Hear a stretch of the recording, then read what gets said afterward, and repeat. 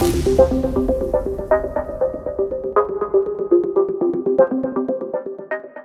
and welcome to Automation Chat. I'm Teresa Hauk, Executive Editor of the Journal from Rockwell Automation and our partner network magazine.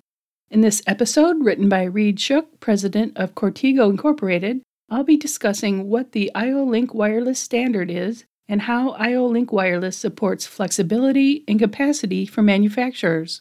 But before I dive in, it's time for our family-friendly, silly joke of the day. My doctor told me I have high blood pressure and short-term memory loss. At least I don't have high blood pressure. As you know, in industrial automation, manufacturers are constantly trying for a delicate balance between flexibility and capacity because maximizing one typically reduces the other. Great efforts are made to optimize this ratio, although several obstacles can hinder progress, like complex cabling layouts on and between machines. Fortunately, the IO-Link wireless standard bridges this gap and revolutionizes factory automation connectivity and machine design. It does this by maximizing both flexibility and throughput and reducing or eliminating changeover time. So, what is IO-Link wireless? IO-Link wireless provides industrial-grade and cable-grade real-time wireless communication for control and monitoring, effectively addressing an existing gap in factory automation. It stands as the only wireless technology that meets the strict industrial requirements of low latency, reliability, and scalability. IO-Link Wireless is a global wireless communication standard developed to replace cables in remote sensors and actuator control and monitoring for factory automation. Built upon the IO-Link IEC 61131-9 standard, it serves as a system extension to the established IO-Link technology.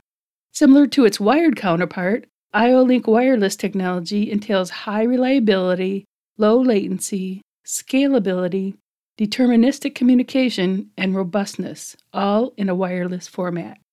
Its unique suitability for the demands of Industry 4.0 has attracted the attention of some of the world's largest automation equipment manufacturers and machine builders who have implemented it in their operations. IO-Link Wireless provides seamless, vendor-agnostic, cable-free communication at the plant floor level, offering a single wireless communication protocol for both control and monitoring.